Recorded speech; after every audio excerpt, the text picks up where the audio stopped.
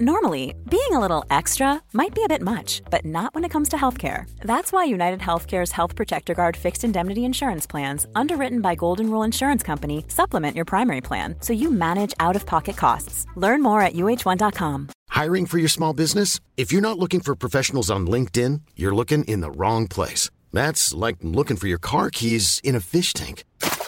LinkedIn helps you hire professionals you can't find anywhere else, even those who aren't actively searching for a new job but might be open to the perfect role. In a given month, over 70% of LinkedIn users don't even visit other leading job sites. So start looking in the right place. With LinkedIn, you can hire professionals like a professional. Post your free job on linkedin.com/people today.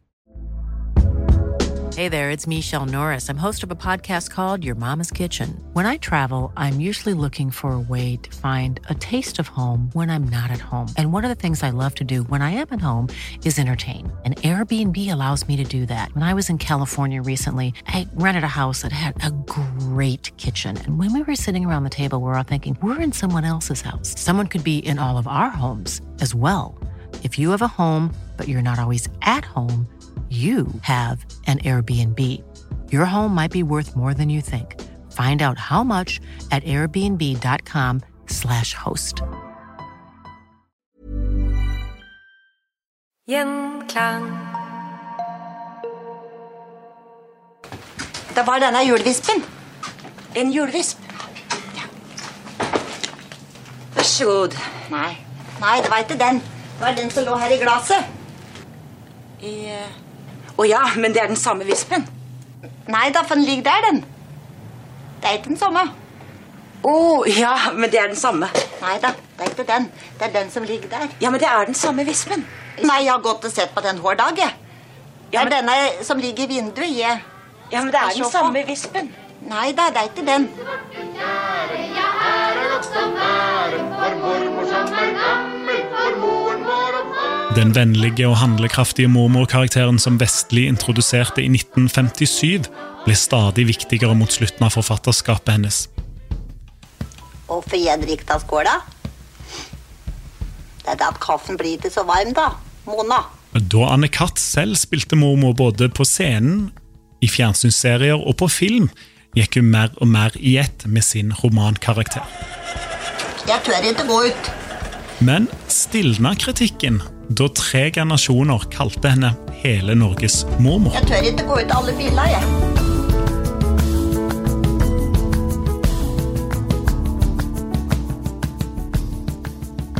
Forfatter av biografien Anne-Kat. Vestli, mye mer enn mormor. Anne Helgesen, du fortsatt med oss. Vi må snakke om Anne-Kats rolle som mormor i filmene om de 8 ungene. Jeg tror jeg må spole litt tilbake. Ok, ja, du får gjøre det du som kan det. Ja, vi må jo ha med at Anne-Kat. Var en kunstner som startet som skuespiller, som gjorde radio til sitt medium, men som egentlig behersket alle scener. Og hun var jo, fjernsynet kom jo i 1960 til Norge. Og da fikk man noe som het I Kosekroken, som var et program for de minste, som på en måte skulle overtok mye av det barnetimen for de minste var. Det var programledere som satt bak et skrivebord, det gjorde man jo når man satt og snakket i radio, og som fortalte noen ting. Og så kunne det billedlegges litt grann, enten med illustrasjoner eller med småfilmer, og så var det voiceover på det. Ja, det var litt bildelagt radioprogram, for å si det mildt. Dessuten så viste det seg etter hvert at det skulle være unge, fagre kvinner som gjorde dette her, og Anne-Kat. Hadde passert 40. Så hun syntes ikke noe om det. Når det først skulle være bilder til, så fikk man gjøre det skikkelig. Og så, sammen med sin mann Johan Vestli, så oppfant hun Kanutten.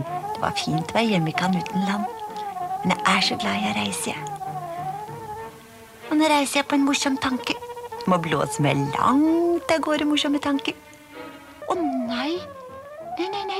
Kanutten var en rar intetskjønnsfigur.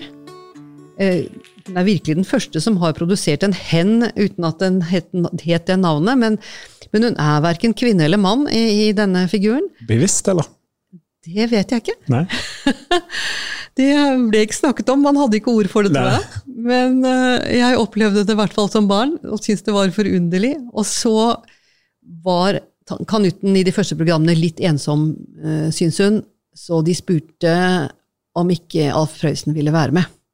Og da kommer den neste helt uvanlige figuren inn I bildet, altså en skikkelig lassis av en gatesammenger, Romeo Klime.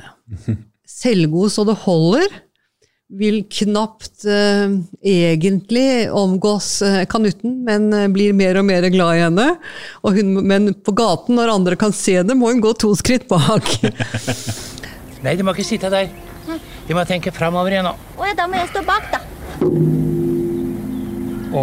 Tenk når vi skal I bryllupet. Da hun skal være brud. Brud? Skal pyntes med blomster og...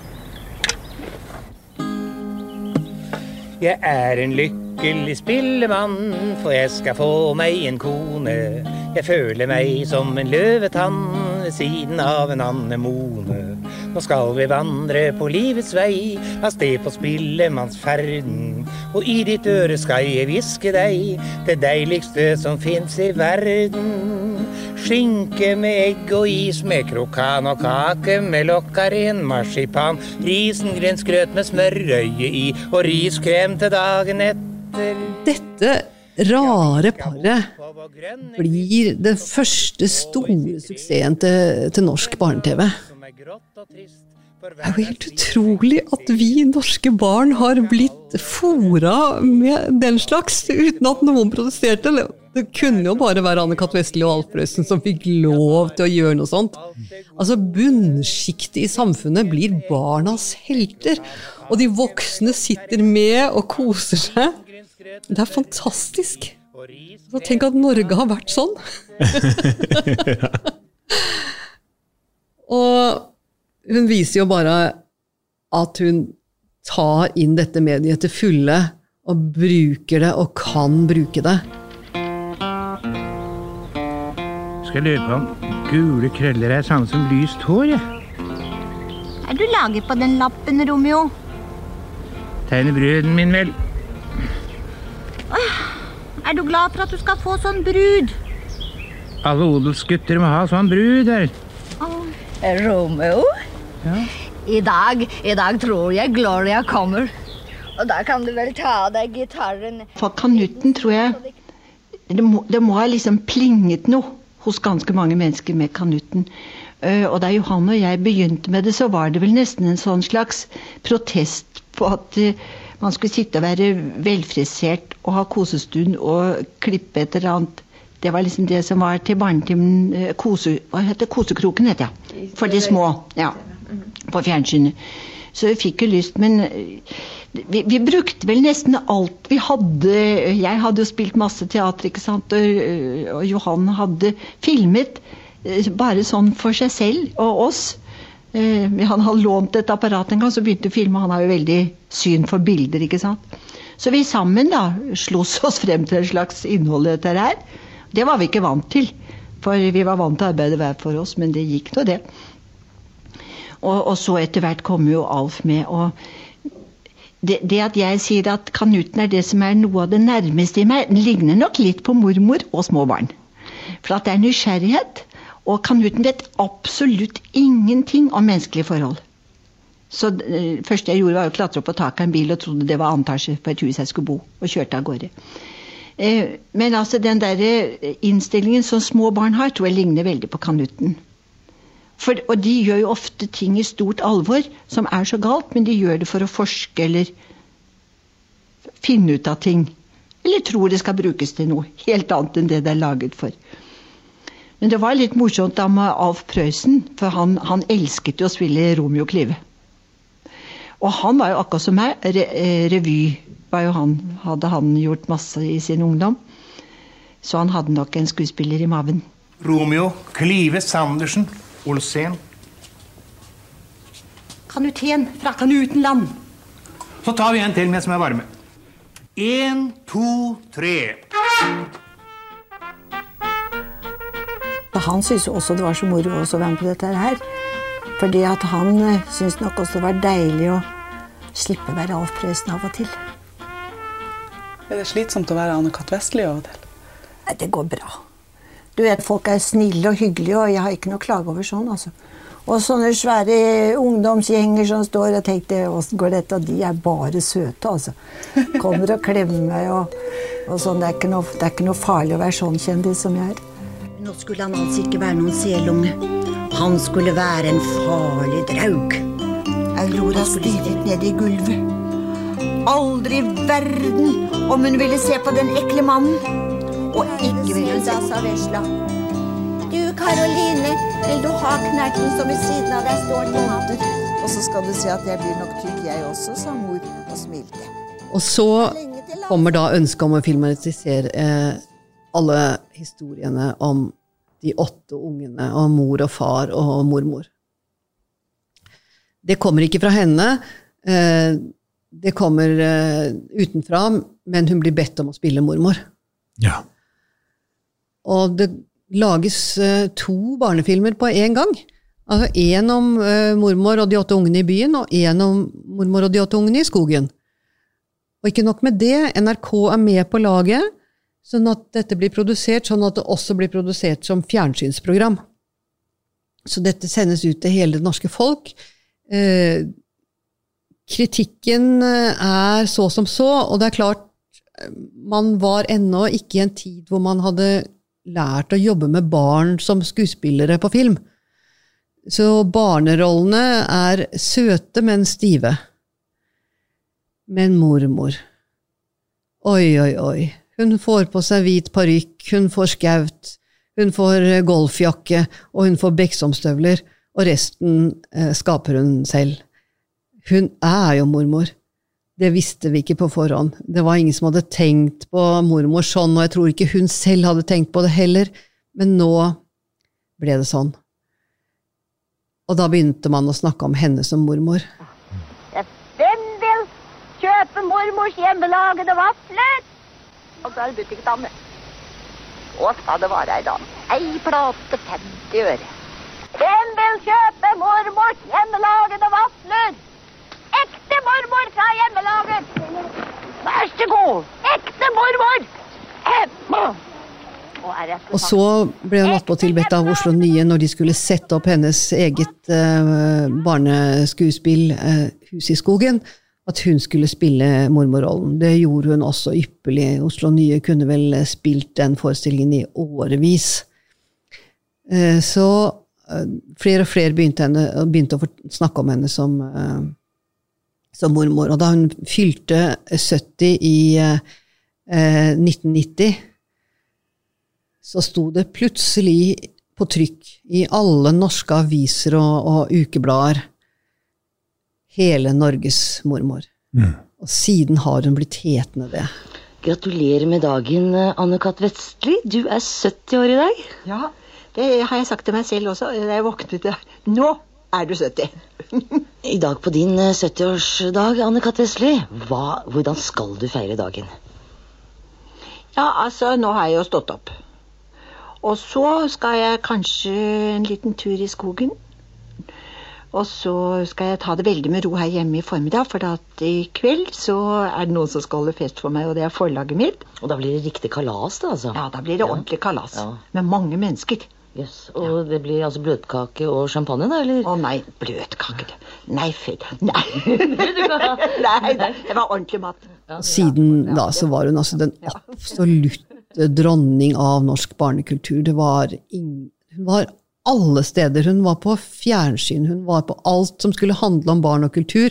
Så var det selvsagt at Anne-Cath. Vestley skulle fronte det. Så hun ble en dronning. Da begynte hun jo også å bli eldre. Det begynte å drysse utmerkelser over henne. Hun fikk den ene prisen etter den andre. Og jeg tror noen av de prisene ble oppfunnet bare for hennes skyld. Det var folk som ønsket å ære henne for alt hun hadde gjort, og alt hun hadde betydd for deres oppvekst. Hun var jo vært så dominerende i så mange år. Det var så mange som hadde blitt påvirket av hennes syn på mennesker og på barn, som nå var voksne og som ville gi det videre til sine barn. Så det må sies at hun nok på slutten kunne være litt primadonna. Tove Nilsen, forfatteren som også bodde på Bøler, og som var venninne med Anne-Kat, men veldig mange år yngre. Men de bodde jo på samme sted, så de var liksom Bølers forfattere begge to, og dermed ble de ofte bedt om å komme på samme bokarrangement. Ja. Og Tove sier nok så kokett at Anne-Kat var litt sånn primadonna. Det endte alltid med at jeg gikk bak som blomsterpike og bar hennes store buketter og mines mindre, og så 2 skritt bak. Så skulle det liksom bare være. Men da er jeg spent når du får denne rollen da, som hele Norges mormor, eller du nevnte dronning. Stilne kritikerne? Nei, snarere tvert imot. Og det har sin årsak i at på slutten av 70-tallet og videre ut på 80-tallet så vokser litteraturfaget barnelitteratur fram. Og den første store akademikeren som med på å sette premissene for det feltet, hun het Sonja Hagemann. Hun skrev norsk barnelitteraturs historie i 3 bind. Og i siste bindet så tar hun jo for seg da radioens 3 stjerner, Egner, Prøysen og Vestli. Den samme Sonja Hagemann hadde sittet i programrådet sammen med Åse Grudasgaard, og de to var veldig enige om mange ting, særlig det forferdelige, borgerlige, konservative, reaksjonære riksmålet provoserte Hagemann veldig, men hun tok også opp Grudasgaards andre argumenter, og i tillegg til dette så ble Sonja Hagemann veldig provosert av serien om Aurora, som jo bor i en drabantby som ligner veldig på Bøler, men som heter Tiriltoppen. Du vet at pappa, han passet på Sokrates Aurora, og enda studerte han hjemme, for han skulle bli doktor, men ikke sånn ordentlig doktor, sånn som du går til når du syk, men han skulle bli doktor i historie. Men så var det at mammaen, hun var ferdig. Hun var sånn jurist. Og hun var i fast jobb, og pappa han skulle være hjemme og stelle barna sine, og så enda skulle han studere ved siden av. Det var ganske hardt for han, for jeg skal si, han måtte henge i både dag og natt, hadde jeg nær sagt. Og der mente Sonja Hagemann at Auroras pappa, som var hjemmeværende, det var lureri fra Anne-Kat. Vestlis side. Hun lot som om hun var kvinnesakskvinne, men fordi at faren arbeidet hjemme, men egentlig var det kvinnediskriminerende fordi han skrev på en doktorgrad. Så dette var akademisk snobberi. Anne-Kat. Ble forferdelig ulykkelig av det der. Men Sonja Hagemann nedvurderer samtlige av Anne-Katts bøker, og særlig da på politisk og grunnlag. At dette småborgerlig. Når du beskriver at Anne-Kat tar dette veldig til seg, samtidig som den store opinionen og folket hyllene, hvorfor denne kritikken så sår? Anne-Kat var alltid, også som skuespiller, veldig sår for kritikk. Når hun fikk negativ kritikk, så gikk hun rett i kjelleren. Jeg tror de fleste kunstnere sånn. Hvis du har gitt, i hvert fall de som gir av hele seg selv, som ikke har noen slags sånn der intellektuelt bakteppe for det, det veldig vanskelig å forsvare seg. Og det klart, for henne og Egner og Prøysen, som alle 3 tok barnelitteraturen veldig alvorlig i en tid da ingen andre gjorde det. de fikk aldri en relevant behandling da de var på hugget, da de var nyskapende, da de virkelig skulle vært analysert. Den ballasten hadde de overhodet ikke med seg. Og det har vært et problem for dem alle tre, men det rammet Anne-Kat særlig sterkt fordi hun holdt på så lenge, og fordi barnelitteraturfaget ble så sterkt akkurat på den tiden da hun var, som jeg sa, dronningen. Hvem skal man ta når man jobber for en nyskapende barnelitteratur? Og da må man jo ta den etablerte barnelitteraturen. Og ettersom hun sto så veldig alene, så ble nok kritikken veldig hard. Og alle bygde på Hagemann, og alle bygde på de siste bøkene hennes, mens store serier som Mormor og de 8 ungene, Lillebror og Knerten og Guro, som jeg mener jeg mener de 3 de største og viktigste tingene hennes. De spennende litterært. Samtidig så kan hun selvfølgelig angripes, og de ville angripe populærlitteraturen. Det var et av Sonja Hagemanns viktige poenger når hun skrev om barnelitteratur. Populærlitteratur var fysj. Og da kunne noen av de akademikerne som på en måte var hennes disipler få seg til å skrive at ja, Anne-Kat skriver veldig hyggelig og sånn, men hun egentlig populærlitteratur. Det jo sant i den forstand at hun skrev serielitteratur i mye større grad enn Prøysen og Egner. Og det også sant at de første bøkene i en serie veldig mye bedre enn de siste. Det jo sånt som skjer. Men det forringer jo ikke de første bøkene. Og man får en sånn merkelig følelse av Erasmus Montanus av Holberg, altså, som sier at en sten kan ikke svømme, Mornille kan ikke svømme, altså Mornille en sten. Og de sier Anne-Kat populær, populærlitteratur populær, altså skriver Anne-Kat Vestli populær litteratur. Og dermed det ikke kvalitet. Det liksom noe av argumentet, i tillegg til da at hun altså småborgerlig, og kommer fra borgerskapet, og hører med til liksom overklassen i Norge. Og da har jo ikke forsøkt å se etter bakgrunnen hennes i det hele tatt da. Hey, I'm Ryan Reynolds. Recently, I asked Mint Mobile's legal team if big wireless companies are allowed to raise prices due to inflation. They said yes. And then when I asked if raising prices technically violates those onerous 2-year contracts, they said, "What the f*** are you talking about, you insane Hollywood ass?" So to recap, we're cutting the price of Mint Unlimited from $30 a month to just $15 a month. Give it a try at mintmobile.com/switch. $45 up front for 3 months plus taxes and fees. Promo rate for new customers for limited time. Unlimited more than 40 gigabytes per month. Slows full terms at mintmobile.com.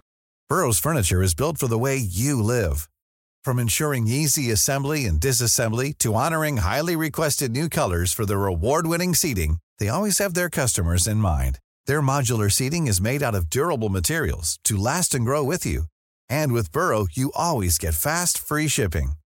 Get up to 60% off during Burrow's Memorial Day sale at burrow.com/ACAST. That's burrow.com/ACAST.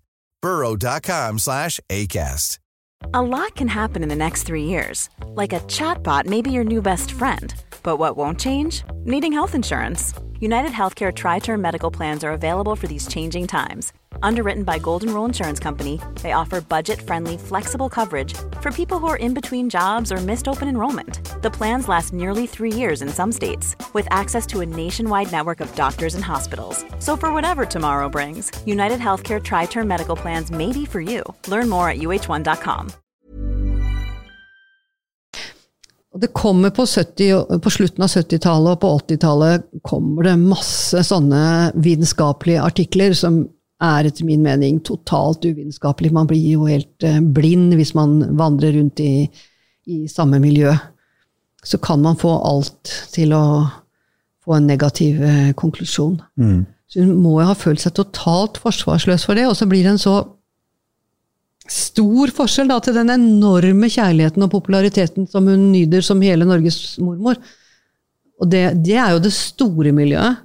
Det akademiske miljøet jo knapt noen som vet om hvis du ikke innenfor i den bransjen. Men det at hun bruker nesten hele tiden eksempler og hente ting ut fra eget liv, enten det når hun selv var barn, eller når hun hadde en liten sønn da, som lekte som Ole Alexander. Det ekstra sårt å få kritikk på noe som blir så personlig? Det tror jeg, det jo det jeg kaller å gi hele seg selv. Altså hun offrer jo på en måte hele sitt indre, selv om ikke det noen som vet det. Så det jo noe som hun både har erfart, og som hun tror så fullt og helt på. Så det klart det sårt. Du kan ikke skille den kritikken fra den du som person. På 90-tallet så du var innom at hun var på scenen og sto på, selv om hun begynte å bli en gammel dame. Men hun skriver fortsatt. Men her begynner hun å miste det som har vært hennes fortrinn, det å være i takt, og kanskje litt før tiden. Nei, alle de bøkene som kom, altså jeg opplever et voldsomt fall i hennes litterære kvaliteter når hun kommer til kaos. Når jeg nå nyleste hennes bøker i forbindelse med denne biografien, så trodde jeg at det skulle være et slit å lese gjennom alle de bøkene. Hun har skrevet 49 bøker, det vel, barnebøker. Og lese så mange i forbindelse med det var bare så gøy å gjøre det igjen. Og jeg så jo nye ting som voksen og hadde det gøy, helt til jeg kom til kaos. Da var det var et slit å komme seg gjennom den serien, og ikke minst også bøkene om Ellen Andrea og mormor, og småttingene på Tiriltoppen. Det henger ikke sammen. Kaos henger på en måte sammen, men det som skjer der, at hun jo får for seg at hun skal jobbe med disse barna som vil redde verden, og som bygger seg et slags romskip, og leker da at de flyr ut i verdensrommet. Bjørnar, som dagbroren til Kaos, han sitter i rullestol, og de bruker rullestolen til romskip da. Men hun skal også beskrive den tidsklemma som småbarnsfamiliene i. Dette har hun jo aldri opplevd. Hun ser det hos sine egne sønner og deres familier, hvordan småbarnsfamiliene kommer i tidsklemme, og det opprører henne veldig. Men tidligere har jo et kjennetegn ved Anne Katts bøker vært den der langsomheten som finnes fra barnets side. Altså hun kan godt bruke 3 sider på å gå ned en trapp, eller det barnet som går ned en trapp. Og alt det barnet opplever på vei ned, så langsomt kan hun være, og det dramatisk. Nå blir det veldig travelt. Altså, far skal av gårde og kjøre bussen, mor skal på jobb på apoteket, Kaos skal til dagmamma. De springer rundt og drar på lurer og leter etter votter, og barnet får jo ikke tid til å reagere. Kanskje det bevisst hos henne, men det mister perspektivet fra Kaos side, og jeg tenker på Anne Katt som en forfatter som har framhevet barnets perspektiv, og som gjør barnets perspektiv likeverdig med den voksnes. Det kan godt være at den voksne skulle ta til seg mye av barnets opplevelse for at de kan møtes, og det gjør de ofte i hennes bøker. Det da det går bra til slutt. Men her får vi ikke høre barnets dilemma engang. Altså, vi aldri inne i Kaos på den måten vi inne i Lillebror, eller Uro, eller Aurora. Så, nei, det fenger meg ikke. Og jeg blir bekymret på Anne Katts vegne når jeg da skal være leser. Så jeg har slitt med Kaos. Den har jeg ikke fordømt helt nord og ned, selv om hun fikk forferdelig dårlige kritikker for Kaos. Og da ble jo alle hennes tilhengere som elsket henne, og som kanskje ikke elsket Kaos like mye som de tidligere bøkene, de ble jo kjempesinte. Det var ingen som hadde noe med å kritisere Anne Katt Vestli. Så du kan jo tenke deg den rollen de stakkars kritikerne hadde. De fleste av dem bare ga opp, de anmeldte henne ikke mer. De slutta å anmelde Anne Katt Vestlis bøker. Ja. Og noen få gjorde det, og det var bare de som torde å skrive sånn, og dette morsomt for barna, og Anne-Kat stor fremdeles. Men så kom de neste, og da datt de fleste av lasset. Jeg tenker at de siste 9 bøkene burde aldri ha vært utgitt. Du mener det? Ja, jeg mener oppriktig. Jeg har prøvd å lese positivt, og som du hører, jeg har en veldig... Dette en tingen jeg gruer meg til ved boka når den kommer om et år. At jeg skal si at dette holder ikke. Hva det som skjer? Det ble jo kjent at Anne-Kat ble syk. Ja. Har det spilt inn? Hun fikk ikke diagnosen Alzheimer før i 2004. Men de sier jo at personlighetsforandringen ved Alzheimer starter mye tidligere, og at det med språklig finesse og innlevelse noe som man mister først, ofte. For jeg må jo si, jeg jobbet selv i barneavdelingen i radio fra 1982, og da var jo Anne-Kat fremdeles der, og jeg synes jo at hun var høyst oppegående sosialt, så det var ingen som kunne merke på henne at hun var syk, men det kan jo ha gitt seg utslag i litteraturen tidligere. En annen ting vel det at hun ikke klarte med å følge med på hvordan det var å være barn, at hun ikke klarte å leve seg inn i den nye tidsalderen med alt det nye.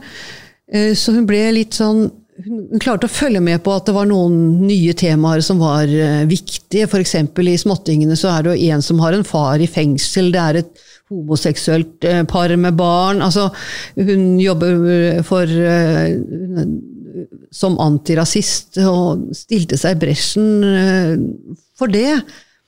Så hun ble aksjonist på sine gamle dager, var med i en masse viktige foreninger og jobbet for dem. Men å gjøre litteratur av det at det sprenger seg fram fra hennes eget indre, at hun føler på kroppen at nå det temaet vi skal snakke om. Nei, hun kommer etterpå når det temaet kommet opp, og da blir det på en måte litt påklistret. I tillegg så klarte hun aldri å legge fra seg noen av de karakterene hun hadde skapt. Ja. Alle sammen inviterte alle bøkene hennes. De var innom alle sammen uten at de ble skikkelig behandlet. Hun bare regnet med at alle kjente dem like godt som hun kjente dem, tror jeg. Så det var noe rart som skjedde. Og så begynte hun å skrive mer om mormor enn om barna. Ja. Og mormor sleit jo også med å følge med i tida. Du fortalte at noen av de siste bøkene så handlet det mer om hvordan det var å bli gammel, kanskje? Ja, jeg tror det. Og likevel så jeg ikke så sikker på om gamle mennesker heller synes at det holder. Okay. Men kanskje skulle prøve Anne-Kat Vestli for gamle. Men det må jo ikke ta vekk de bragdene hun hadde tidligere i sitt forfatterskap. Men hvis vi skal peke på en ting da, og prøve å svare litt på den programserien her. Hvordan har Anne-Kat Vestli endret Norge? Hun satte fokus på barnet og sa at barnets opplevelse var like viktig som den voksnes. Og hun jobbet hardt i sin litteratur for at barn og voksne skulle kunne kommunisere for det sammen å skape et bedre samfunn. Det var viktig. Dessuten så kom hun jo fra veldig, veldig fattige kår, rett og slett. Hun hadde lært å være nøysom, og det var jo også en nøysomhet som skyldes krigen på mange måter. Vi hadde et nøysomt Norge.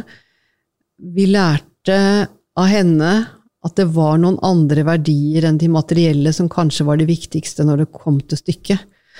Og sammen med Prøysens påvirkning så gjorde jo det at i hvert fall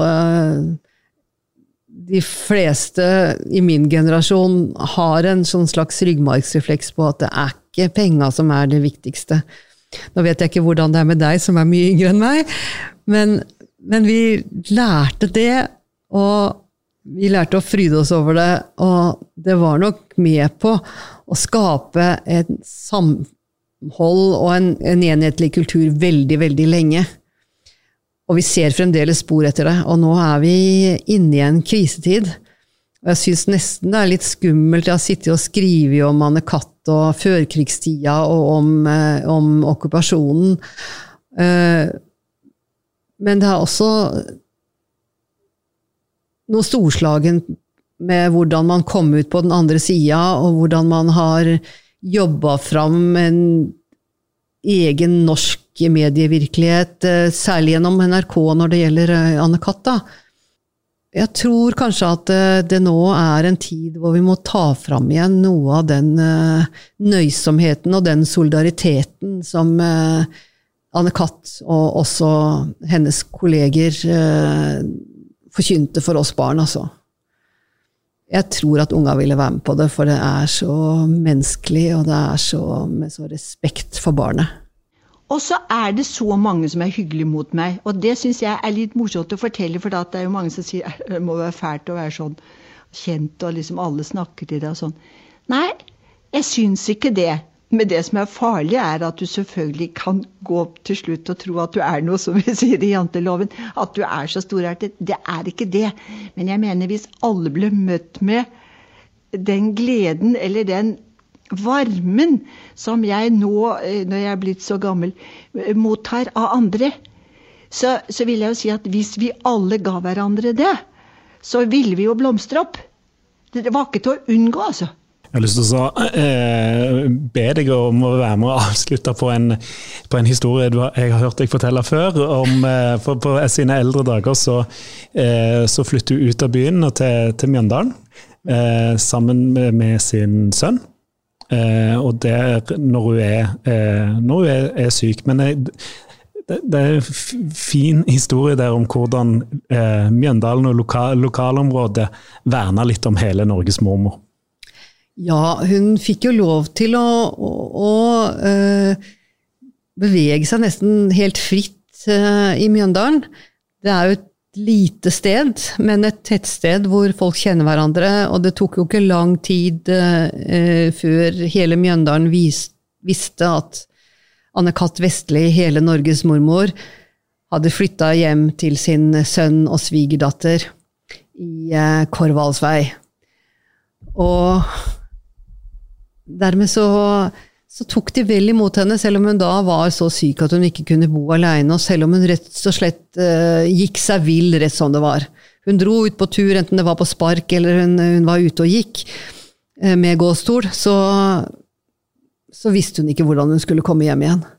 Og da var det alltid noen som kjørte henne, eller fulgte henne.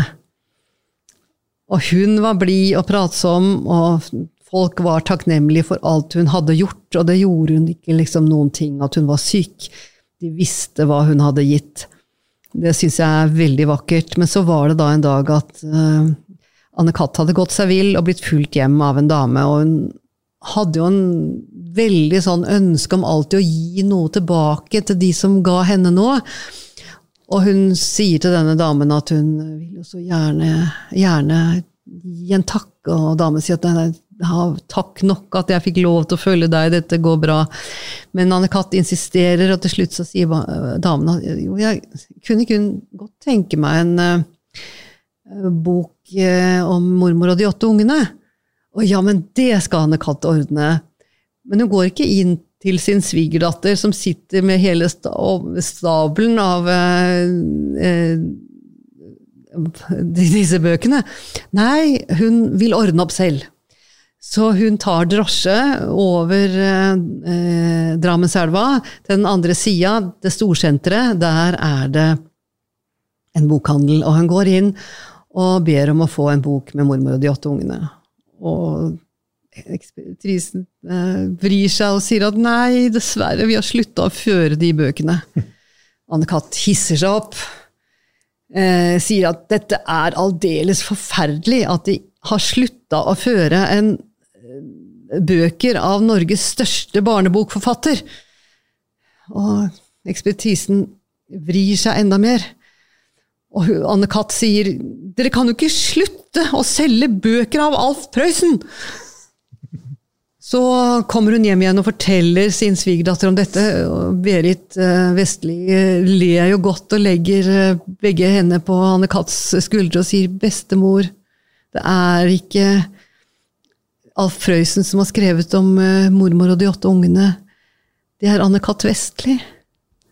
Anne-Katt Vestli ser på henne med sine store, runde øyne, som har blitt kjennetegn hennes, selv siden hun ble født, at hun hadde så store, runde øyne, og sier, ja. Anne Helgesen, tusen takk for at du tok deg tid til historier som endret Norge. Takk.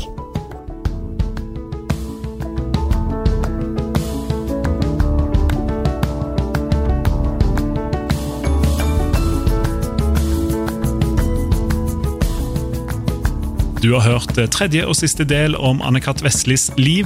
En stor takk til forfatter Anne Helgesen, som kommer med biografien Anne-Katt Vestli mye mer enn mormor neste år. En takk også til Sølvberget Kulturhus i Stavanger, som hospiterte oss under opptak.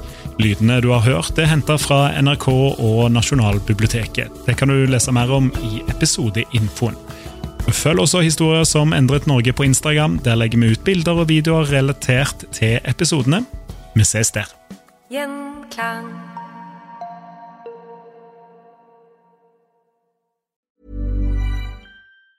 Mom deserves the best, and there's no better place to shop for Mother's Day than Whole Foods Market. They're your destination for unbeatable savings, from premium gifts to show-stopping flowers and irresistible desserts. Start by saving 33% with Prime on all body care and candles. Then get a 15-stem bunch of tulips for just $9.99 each with Prime. Round out Mom's menu with festive rosé, irresistible berry chantilly cake, and more special treats. Come celebrate Mother's Day at Whole Foods Market. A lot can happen in the next 3 years. Like a chatbot may be your new best friend. But what won't change? Needing health insurance. United Healthcare Tri-Term Medical Plans are available for these changing times.